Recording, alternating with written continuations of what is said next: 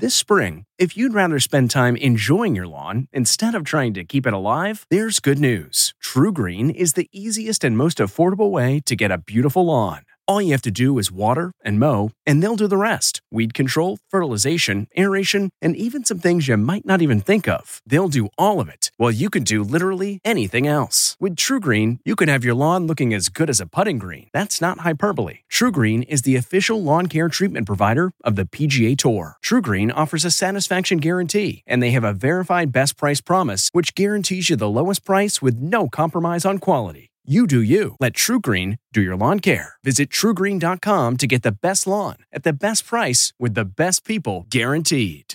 This episode is brought in part to you by Audible, your go-to destination for thrilling audio entertainment.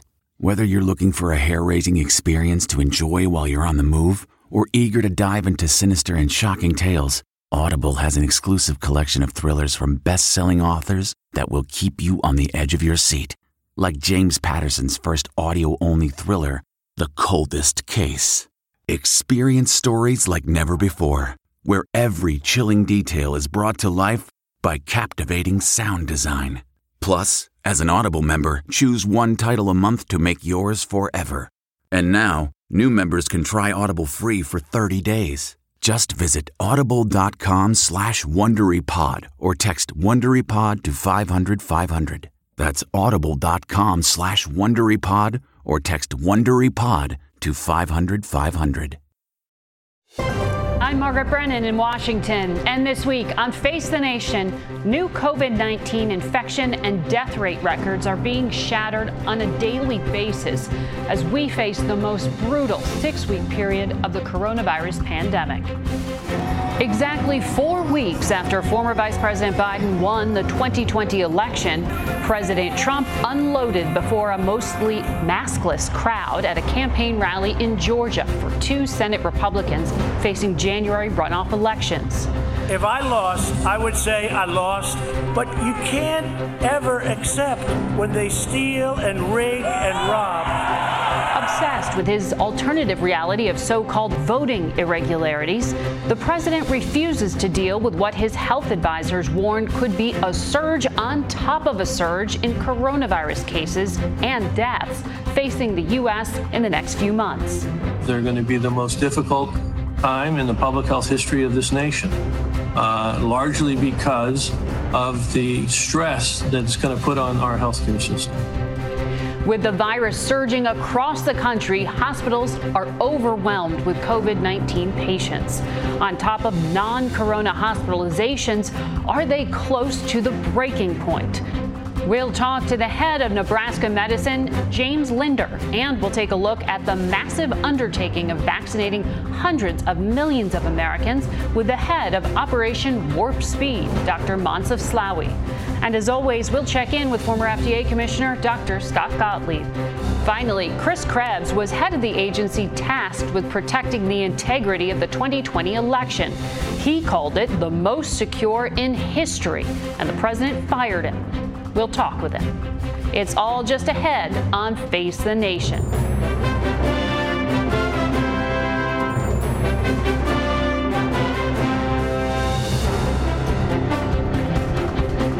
Good morning and welcome to Face the Nation.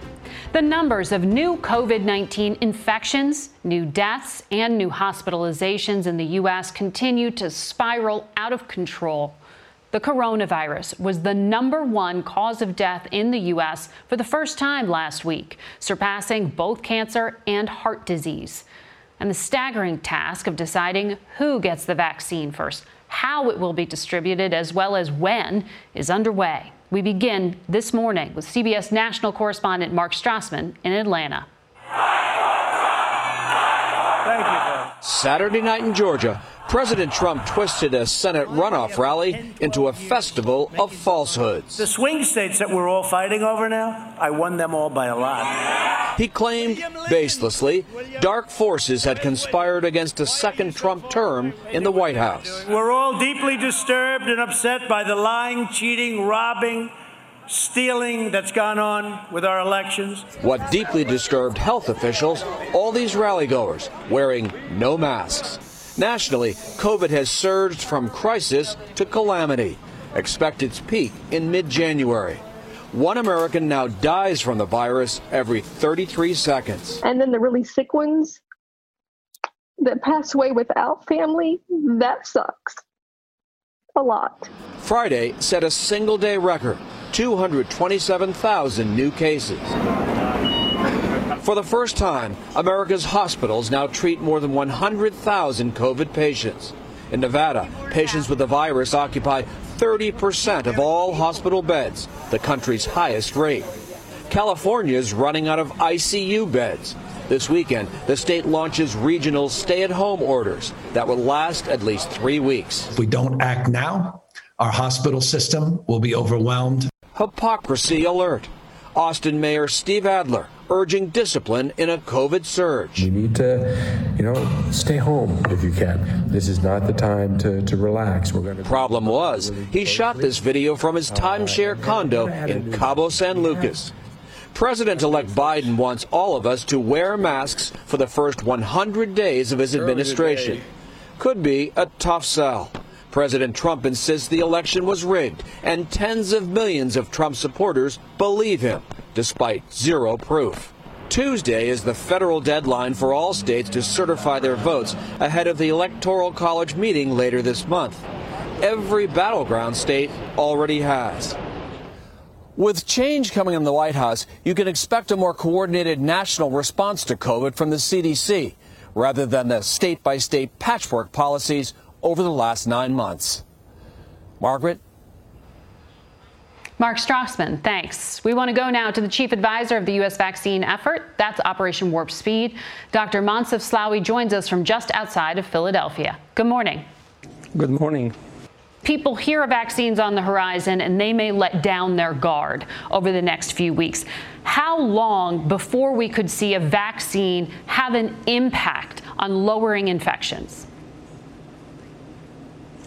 Well, I think we may start to see some impact on the most susceptible people probably in the month of January and February. But on a population basis, for our lives to start getting back to normal, we're talking about April or May. And therefore, it's absolutely vital that everybody, take comfort in the fact that we have light at the end of the tunnel and find the energy in that to continue to wear our masks, distance, wash our hands, pay attention to what we're doing to make sure that we are there by the spring to benefit from the vaccine.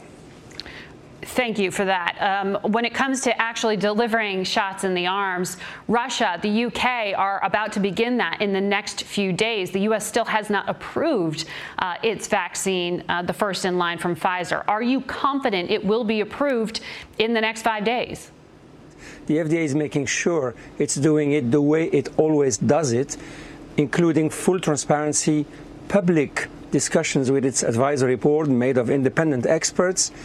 Based on the data that I know, I expect the FDA to make a positive decision. But of course, it's their decision. And as you probably know, they are totally separated and firewalled from the operation. They will make their own judgment based on the data. And I hope that the decision will be positive. Doctor, do you still expect the first vaccine shipments to be sent out by the federal government December 15th? Well, the first vaccine shipment will happen on the day after the vaccine is approved. That's how we planned it. If the vaccine is approved on the 10th or on the 11th, the minute it's approved, the shipments will start. It should take them about 24 hours to make it to the various immunization sites that the various jurisdictions and states have told us to ship vaccines to them. And within, I would say, 36 hours from approval, potentially the first immunization could be taking place. What are the side effects of the Pfizer and Moderna vaccines? So, very important question. The vaccines have been studied in over 70,000 people, so we have a good understanding on the side effects that take place within the 6 months that we have been studying this vaccine. They are primarily side effects in the injection sites. They last 1 to 2 days. In about 10 or 15% of people, they can have significant, not overwhelming, but significant pain, redness at the injection site that can be treated with Advil or Tylenol, and also a little bit of fever and chills. Those disappear within 24 to 36 hours.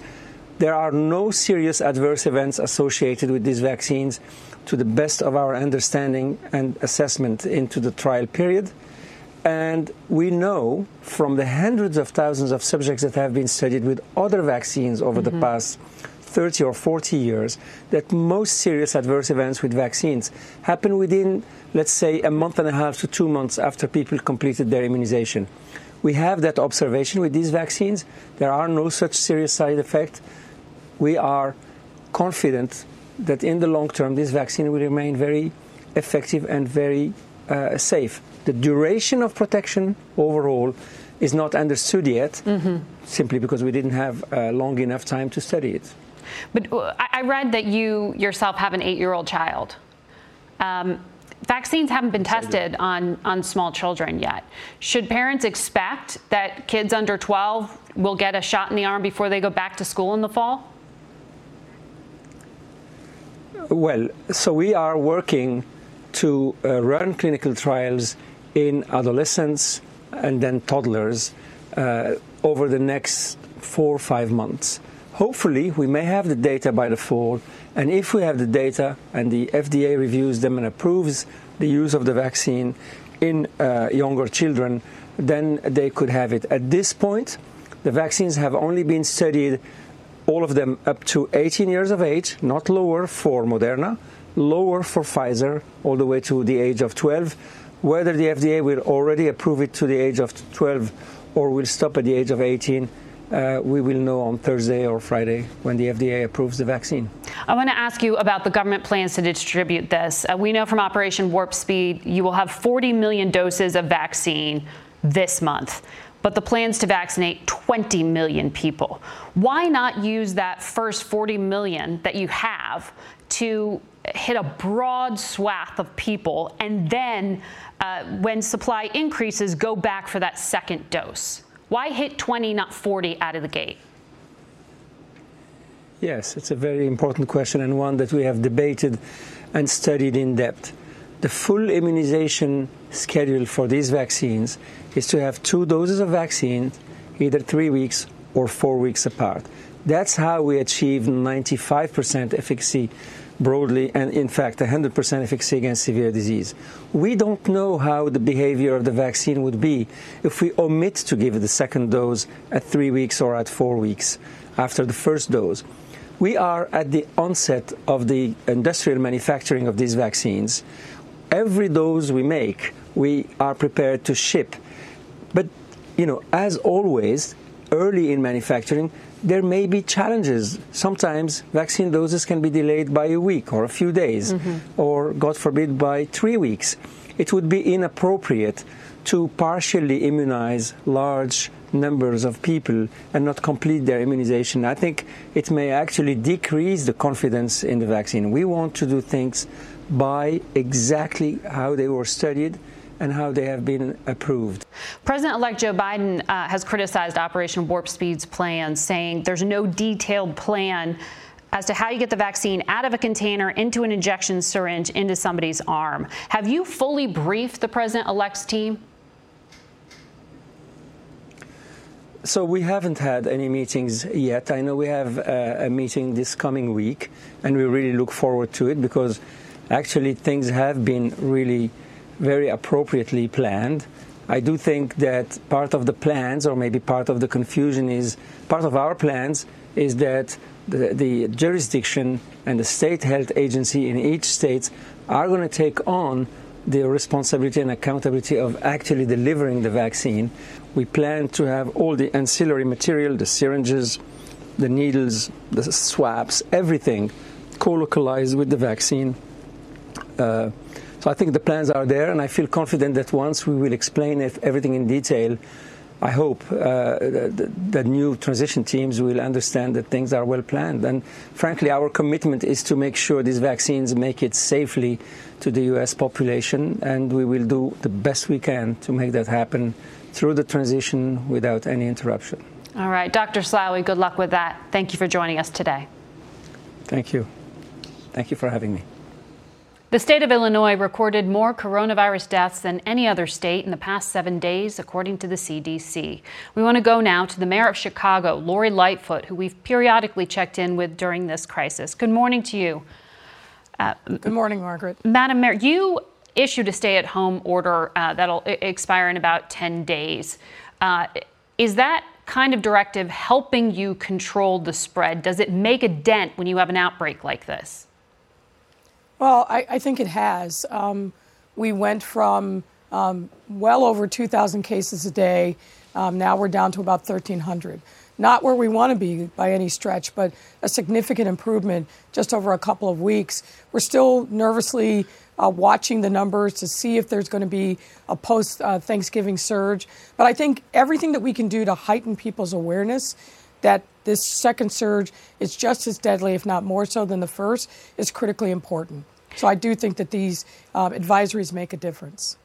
Early on in this pandemic, when you joined us, you told us half of those dying of COVID in Chicago were Black, despite making up just 30% of your population. Have those numbers improved? They have improved, but there's still a concern. We're seeing people of color, both Black and Latinx, leading in the number of cases infected, but also leading in deaths. We've done a lot, I think. Certainly the treatments have improved because we've learned a lot more about this virus, but it's still a concern because of the underlying health disparities that bring on comorbidities that make Black and brown Chicagoans more susceptible to the worst results of this disease. Well, we know from Dr. Slattery that hope is on the horizon in terms of this vaccine, and the federal government plans to directly supply the vaccine to the mayors of major cities like Chicago. So I'm wondering how much discretion you will get as mayor to decide who goes first and who goes last. Well, we really get no discretion because part of the agreement with the federal government is that we agreed to the specific prioritization protocol that they put forward. But I think the good news about that for a city like Chicago is obviously our frontline healthcare workers are going to get it. They are very diverse. Our essential workers will be next in the queue. They are extraordinarily diverse and really lean towards people of color. So there will be an equity lens as it applies to distribution of the vaccine here in Chicago. Well, how do you decide who's frontline, who's essential, and when will you be able to vaccinate them all? Well, a lot of that, again, is defined by the CDC. We expect to get the first tranche of vaccines here in the next couple of weeks. That's already predetermined to go to the frontline workers who are dealing directly with COVID patients. We expect to get around 23,000 doses. Now, that's a fraction of what we will need, but we've been working with our hospital partners to identify those within their workforce who are going to be front of the queue to get the early doses of the vaccine. But that, for example, those are doctors and nurses. Those aren't firefighters. They are not. The first responders will be in the second wave. First, we've got to make sure that we get the frontline healthcare workers vaccinated. First responders, though, are very much at the top of the list, as are essential workers, those folks who have no choice but to go out and work and on the front lines. So we'll be taking care of them as well. But the most important thing is making sure that we get a robust supply of the vaccine so we can get it distributed as effectively as possible. When it comes to racial disparities, we know from a study done by the NAACP, only 14% of Black people trust that a vaccine will be safe, 18% trust it will be effective. And among Latinos, 34% trust its safety. How are you going to convince your constituents to take the vaccine? Well, I think we're going to do this in a number of ways. Number one, we have organized here locally a scientific advisory panel made up of diverse practitioners who are going to verify and validate the process by which this vaccine has been produced. So I think that's critically important. We're then also looking at a variety of trusted community leaders from the medical profession, but also local stakeholders who themselves are also going to be on the front lines of getting this vaccine. We've launched a campaign going door to door, particularly in those neighborhoods where the virus is really continues to be a challenge, where there's high percent positivity case rates. So that's been ongoing, and we're bringing them news of the vaccine and why it's so important. But bottom line is, we've got to get local trusted leaders who are going to validate why it's important to take the vaccine. I can talk all I want, but people have to trust their neighbors and stakeholders in the community, and that's why we've activated this group of folks to be really the spokespeople about the vaccine.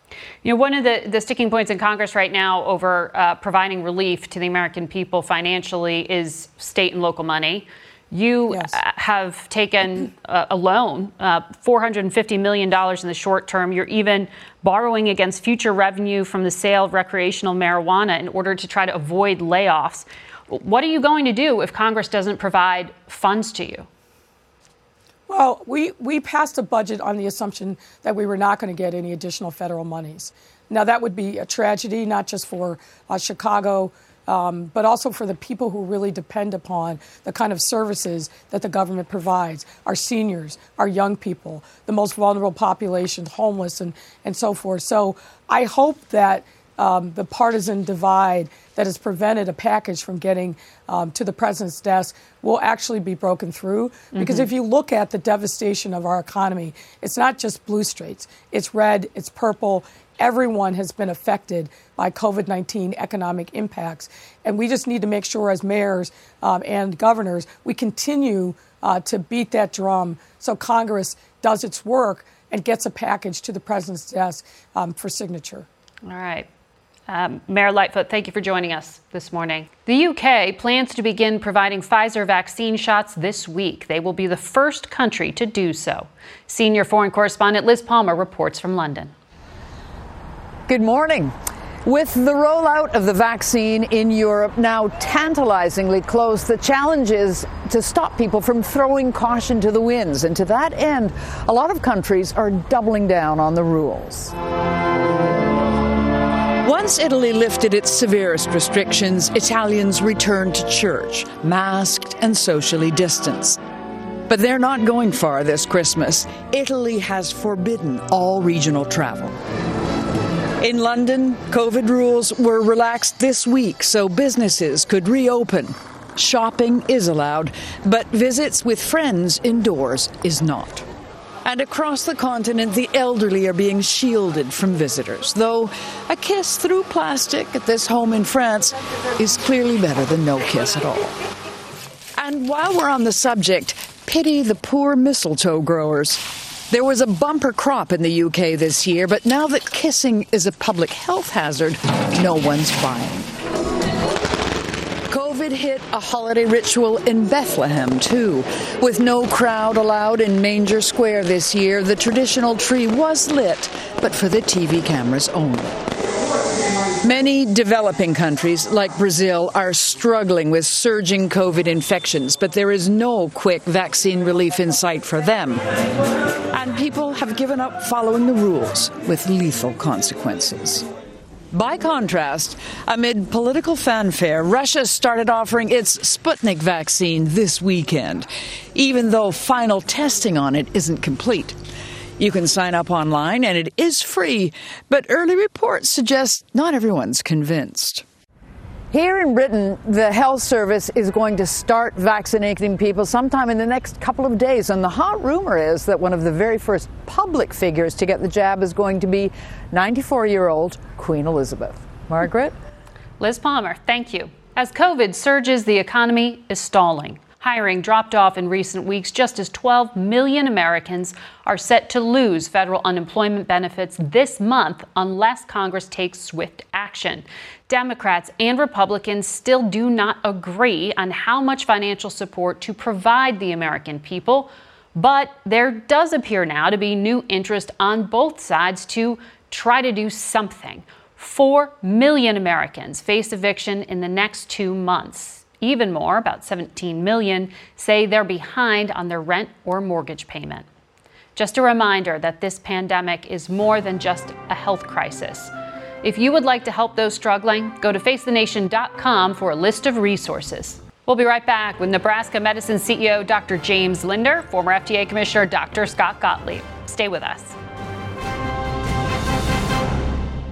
Rakuten's Big Give Week is back with 15% cash back. It's a festival of savings at hundreds of stores, including Doc Martens, Ninja Kitchen, and Hotels.com. Prep for summer and save big on beauty, travel, electronics, and more. It's one of Rakuten's biggest cash back events, and it's on May 6th through May 13th. Join today for free and get an extra 10% cash back boost. Go to Rakuten.com or download the Rakuten app today. That's Rakuten.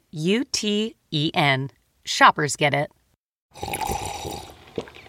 That's not just the sound of that first sip of Morning Joe. It's the sound of someone shopping for a car on Carvana from the comfort of home. That's a good blend. It's time to take it easy, like answering some easy questions to get pre-qualified for a car in minutes. Talk about starting the morning right. Just like customizing your terms so your car fits your budget. Visit Carvana.com or download the app to experience car shopping the way it should be. Convenient, comfortable.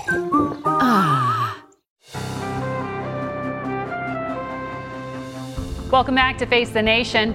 Nebraska Medicine is known as a leader in infectious diseases. The hospital cared for Ebola patients in 2014 and treated some of the first U.S. COVID-19 patients back in February. CEO Dr. James Linder joins us from Omaha this morning. Good morning to you, Doctor.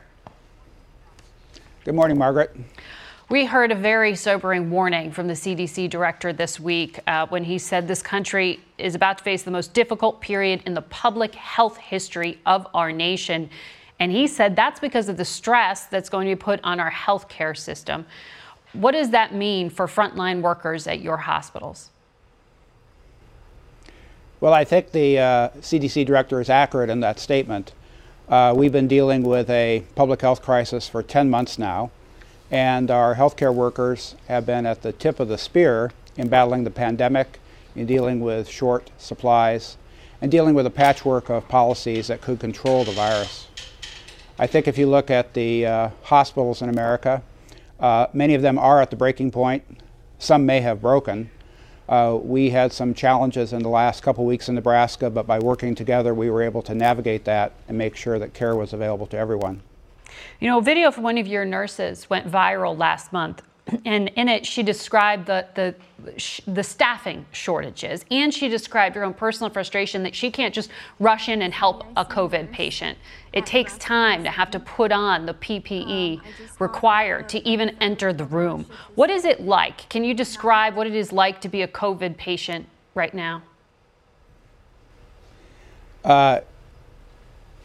Everyone should want to avoid being a COVID patient, not only for the experience if they are in the hospital, but for the potential long-term consequences of this virus. The staff has done a remarkable job in working together and using their personal protective equipment to minimize any risk of personal exposure. But it is a very challenging time. And when we talk about hospitals and hospital beds, that's a very concrete number. But those hospitals and beds are not of any value unless you have the nurses, the physicians, the pharmacists, the technologists, the facilities people to deliver the care that makes people well. And those people really are stretched to the limit. I'm fully aware of this stress on the entire country and the entire world. But there's always a sense of security and peace in knowing that health care is available. But we are challenging that right now. We're challenging that just because of the sheer numbers overwhelming the system is what you're talking about. Can you say what that means practically speaking? Are we talking about doctors having to make decisions on who to treat and who not to help? I think that first we should realize that prior to the pandemic, many hospitals were running near capacity. And then with the addition of 20% more patients requiring care, that makes it very challenging to take care of the cancer patients, the heart disease, the strokes, the trauma that have not gone away. So healthcare providers are faced with the challenge of dealing with 80% of the patients that have those other conditions and 15, 20, 25% more, depending on geography, of patients who have COVID. So there are areas of the country that are what are called crisis standards of care, where the actual standard of care has changed because there aren't adequate staff, supplies, or other resources. We have plans for that in Nebraska, but we are not at that point right now. I want to make that very clear. But it's a very challenging time for all of healthcare. And you have suspended elective surgeries. Would you advise other hospitals to do that now? What we've done is postponed those procedures that could safely be postponed, say, for 4 to 12 weeks. The term elective surgery is too broad a blanket because if you have a tumor, you can maybe postpone the removal of that for a short period of time. But mentally, that patient wants the operation to remove that tumor. Mm-hmm. So the COVID pandemic is affecting all aspects of healthcare. Nebraska's governor said that he expects to get about 100,000 doses of the vaccine during the month of December. Do you know when you will receive it at your hospitals, and what is your plan to distribute it to your employees? How do you decide who qualifies? Well, we have begun the process of assuring which healthcare workers want to take the vaccine, and our policy would be to deal with the frontline workers in our hospital. And a lot of that is dependent on the number of doses we receive for distribution either next week or the week after. You don't know that number yet? We don't know the exact number yet. No, we do not. But how do you decide? And when you say you're asking if people are willing to take it, are a large number of your employees unwilling to take the vaccine? No. Our surveys indicate well over 90% of individuals are going to roll up their sleeves on day one and be able to take it. We have to stratify the distribution of the vaccine because if there are any side effects, we don't want too many people that say would be home for a day or two. So when you say you're prioritizing frontline, what does that mean? Because healthcare means everyone from the janitors cleaning up the room to the doctors intubating patients. Who goes first and who goes last? That's a wonderful question, Margaret. And we will be first dealing with the people who are in the room. So your nurses, your doctors, your patient care techs, your respiratory technicians, the environmental services people that have to turn rooms over. Those are the people that should first get the vaccine. We anticipate, though, that perhaps by the end of December, if the state does receive 100,000 doses, almost every healthcare provider in Nebraska and most of the individuals who are in long-term care environments can be vaccinated. But the supply chain of the virus, of the vaccine, is still not solid. So we just are preparing for delivering it to everyone, but we'll see what we get. We wish you good luck, Doctor. Thank you for your time this morning. And we're back with former FDA Commissioner Dr. Scott Gottlieb, who also sits on the board of directors at Pfizer, one of the vaccine makers awaiting approval from the FDA here in the U.S. He joins us from Westport, Connecticut this morning. So, Dr. Gottlieb, not only are infections spiking, so are deaths. The CDC director put the number at 450,000 people dead by February. That is double where we are right now. Do you agree with that forecast? Well, look, I think we have a worsening situation around the country. Things are going to continue to get worse for the next 4 to 6 weeks. We're not likely to see a peak in the number of infections until about the end of December, maybe into January. And we're going to see a peak in the number of deaths and hospitalizations probably at some point in the middle of January. So as bad as things are right now, they're going to get a lot worse. I think by the end of the year, we'll be at probably about 300,000 deaths. And by the end of January, we could be pushing 400,000 deaths. We're going to see consistently probably 2,000 deaths a day. And as we get into January towards the peak, we're going to see over 3,000 deaths a day, unfortunately, and we maybe get close to 4,000 deaths a day. So this is going to get a lot worse before it starts to resolve. Right now, the statistic is that about 1.7% of diagnosed cases will succumb to the infection within 22 days. That has held pretty steady. So there's a grim future right now ahead of us for the next 6 weeks. People really need to protect themselves. Understood, and we obviously urge everyone to protect themselves. Last week we saw the largest surge in deaths in long-term care facilities. This is the largest surge since June. This is the elderly. If someone watching at home has a loved one in one of those facilities right now, what do you recommend that they do? Look, I think that you need to protect the elderly in these facilities by probably not visiting right now, not having people go into those facilities. And the facilities themselves really need to be vigilant about their staff, testing their staff and making sure the staff don't walk the infection into those facilities, because in many cases, That's how it's getting into these institutions. People are bringing it in, either visitors or staff. Right now, visitors aren't allowed in most of these facilities. Hopefully, we'll be able to vaccinate these individuals and the staff very soon. The vaccines are going to be prioritized to these staffs, and hopefully the vaccines will be available soon and moved into these facilities.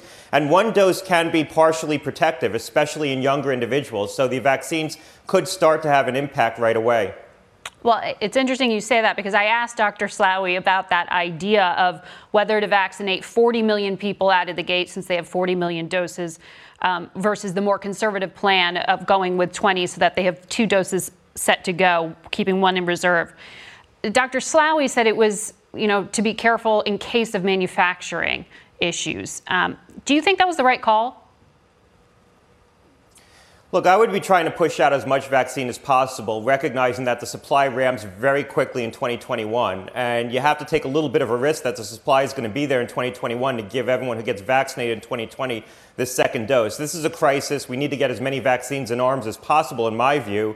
And that means pushing out all the available supply, or most of it. You might want to hold a little bit in reserve, but not much. The supply does ramp.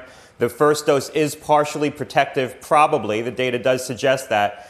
So I think we want to spread as much vaccine as possible. If we can't get the people who get their first dose, the second dose in 2021, we're going to have bigger problems than just the fact that those people didn't get the second dose of vaccination. So we need to take a little bit of risk here.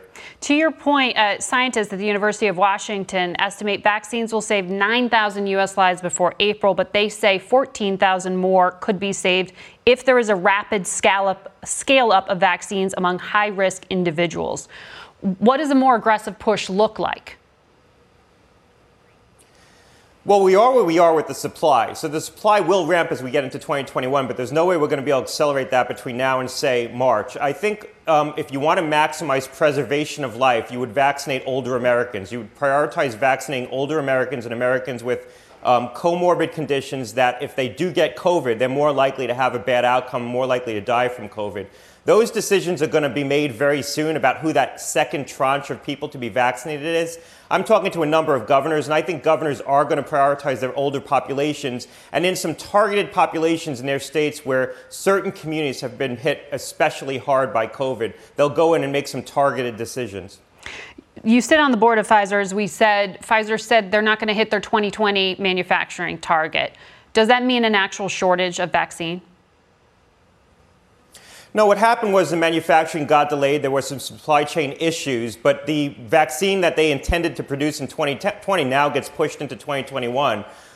This is a supply chain that ramps very quickly as time progresses. So every time a week gets pushed from 2020 into 2021, you lose a lot of supply in 2020, and that supply gets pushed into the next year. So the supply stays the same. It's just not going to be available this year. But those doses, the doses that have been promised right now, have been made. So Pfizer has said that they'll have 50 million doses available globally in 2020. Those doses, by and large, have been made. And in the UK, right after the authorization, trucks rolled into the United Kingdom through the Channel and actually delivered those doses. They're now sitting in the United Kingdom ready to go, and they're going to start vaccinating probably on Tuesday. And UK authorities have said they may be able to vaccinate 800,000 people in the first week.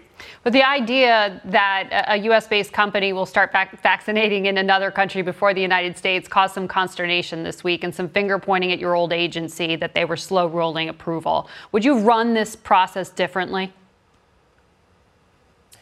Well, look, FDA made some deliberate decisions, I think for sound reasons, that delayed this by not months, but probably weeks. They committed to have an open advisory committee. That was to inspire public confidence and provide transparency around the approval process and the clinical data. That probably added a week or two to this process. They also required that manufacturers have at least 2 months of safety data on 50% of the patients before they even file their applications. So that delayed the ability to file an application till the end of November. So some of those applications perhaps could have been filed in early November based on the interim analysis, the first tranche of data showing that these vaccines were more than 90% effective. But the manufacturers had to wait a couple of weeks to file that because of that requirement. There's sound reasons why the FDA did that. They wanted to provide a greater degree of public assurance and also get a better look at the data. But it did delay this by a couple of weeks at least. So we just have to accept that. So in other words, yes, you would have done a few things differently. But we will be standing by for this. Dr. Gottlieb, thank you, as always, for your analysis. We'll be right back. Man, that sunset is gorgeous. Grill, patio, sunset. Hard to get better than that. Unless you're browsing Carvana's inventory while you soak it all in. Oh, burger time. So sit back, get comfortable. Carvana's got thousands of cars under $20,000 just waiting for you. I could stay here forever. Carvana, where car buying meets comfort meets convenience. Download the app or visit Carvana.com today. What makes a life a good one? Is it the adventure you have?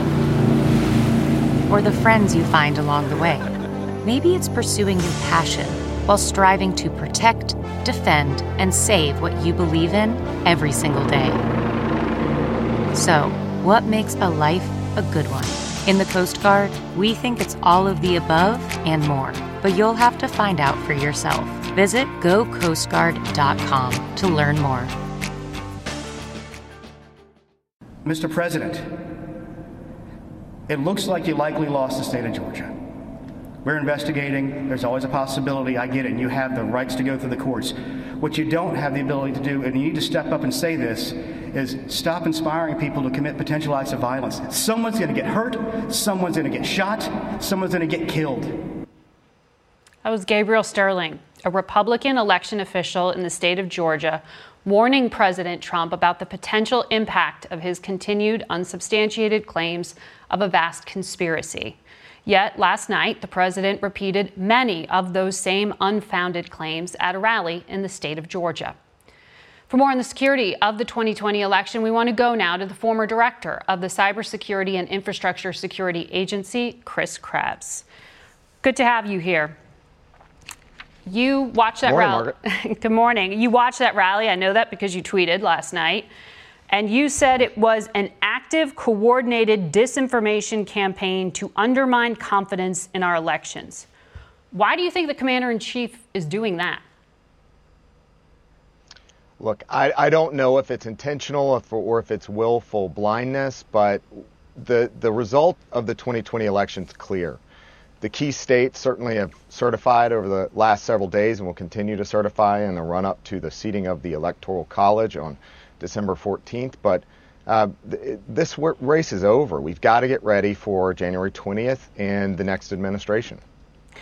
But just 27 congressional Republicans have acknowledged Joe Biden's victory as president-elect. That's 27 out of 249. Yeah. Why are the majority of Republicans remaining silent on what you're describing here as a security risk? I can't speak to what their motivations are, to those that have spoken up.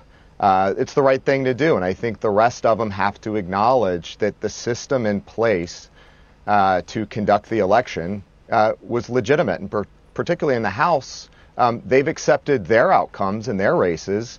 I don't see any difference here between the presidential race. It is well past the time where all leaders of the Republican Party need to accept the outcome of this race and move on and accept that Joe Biden is the president-elect.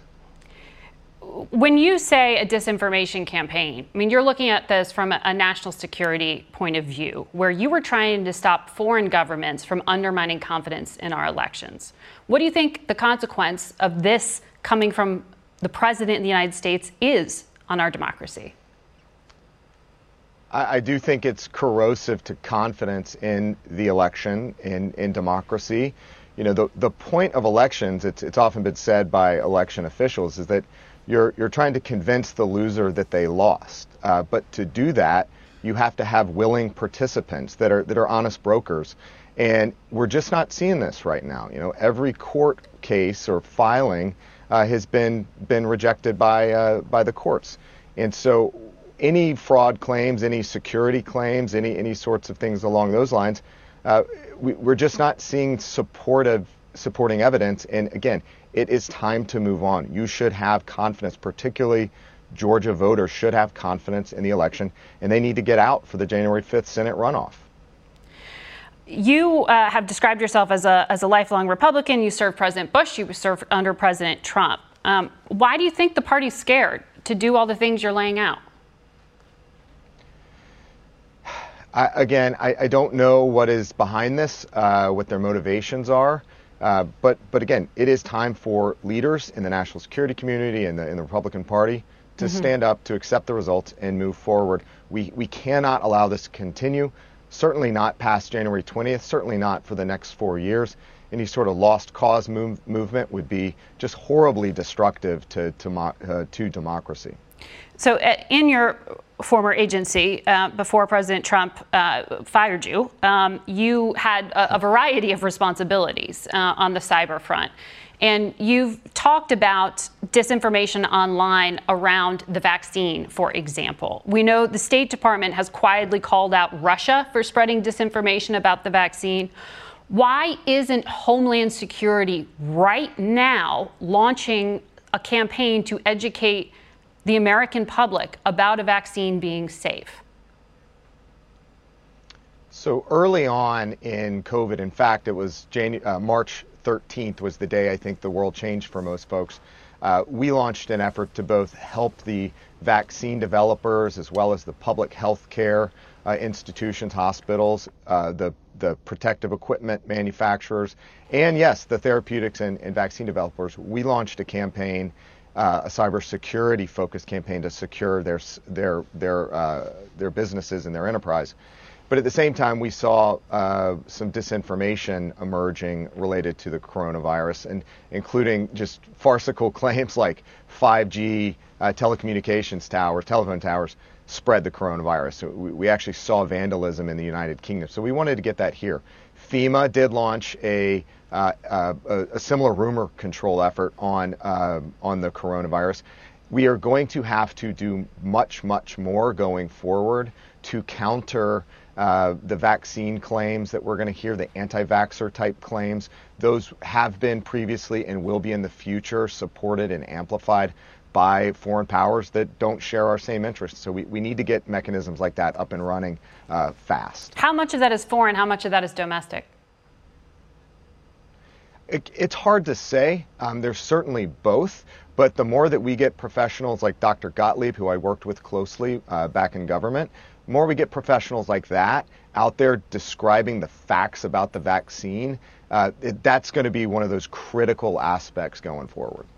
Homeland Security disclosed this past Thursday that cyber attacks are underway at companies and government organizations involved in distributing the vaccine. IBM went public, saying they were very sophisticated, which indicates that a country, another government, was possibly behind it.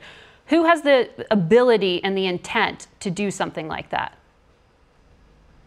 So the traditional powers, the big four of Russia, China, Iran, and North Korea, we have seen to some extent all four of those countries doing some kind of espionage or spying, trying to get intellectual property related to the vaccine, and in fact just how we're doing as a country policy-wise and in terms of health impact. What we had been thinking through at CISA was not just the vaccine developers, but their entire supply chain, and really trying to look through those for those critical weak spots. We called it the ball bearing strategy, looking for those key elements that could cause the entire process to collapse. And that's going to be critical going forward. So it's not just about Moderna and some of the others that are developing the vaccine. It's their supply chains, it's the distribution channels, public health institutions. Those are the folks that we have to continue to spread cybersecurity support to from the national security community and from the private sector. All right. Important message over the coming weeks. Thank you, Chris Krebs, for joining us today. And we will be back in a moment. That's it for us today. Thank you for watching. Until next week, for Face the Nation, I'm Margaret Brennan. Today's guests were Chief Advisor for Operation Warp Speed, Dr. Moncef Slaoui, Chicago Mayor Lori Lightfoot, Nebraska Medicine CEO Dr. James Linder, former FDA Commissioner Dr. Scott Gottlieb, and the former Director of the Cybersecurity and Infrastructure Agency, Chris Krebs. The executive producer of Face the Nation is Mary Hager. This broadcast was directed by Allison Hawley. Face the Nation originates from CBS News in Washington. For more Face the Nation, we're online at facethenation.com, and you can follow Face the Nation and CBS Radio News on Twitter and Instagram. Face the Nation is also rebroadcast on our digital network, CBSN, at 11 a.m., 3 p.m., and 6 p.m. Eastern every Sunday. If you like Face the Nation with Margaret Brennan, you can listen early and ad-free right now by joining Wondery Plus in the Wondery app or on Apple Podcasts. Prime members can listen ad-free on Amazon Music. Before you go, tell us about yourself by filling out a short survey at Wondery.com/survey. Get one of the most successful broadcasts in television history on your schedule with the 60 Minutes Podcast. Hard-hitting investigative reports, news, and culture maker interviews, and in-depth profiles are waiting for you in every episode. Listen to 60 Minutes ad-free on Wondery Plus. Survivor 46 is here, and so is On Fire, the only official Survivor podcast, and we have a twist this season. The winner of Survivor 45, Dee Valladares, will be joining us every week. We're going behind the scenes of the biggest moments, the how and the why things happen, and the strategy and analysis you can only get from someone like me, a Survivor winner. Listen to On Fire, the official Survivor podcast, wherever you get your podcasts.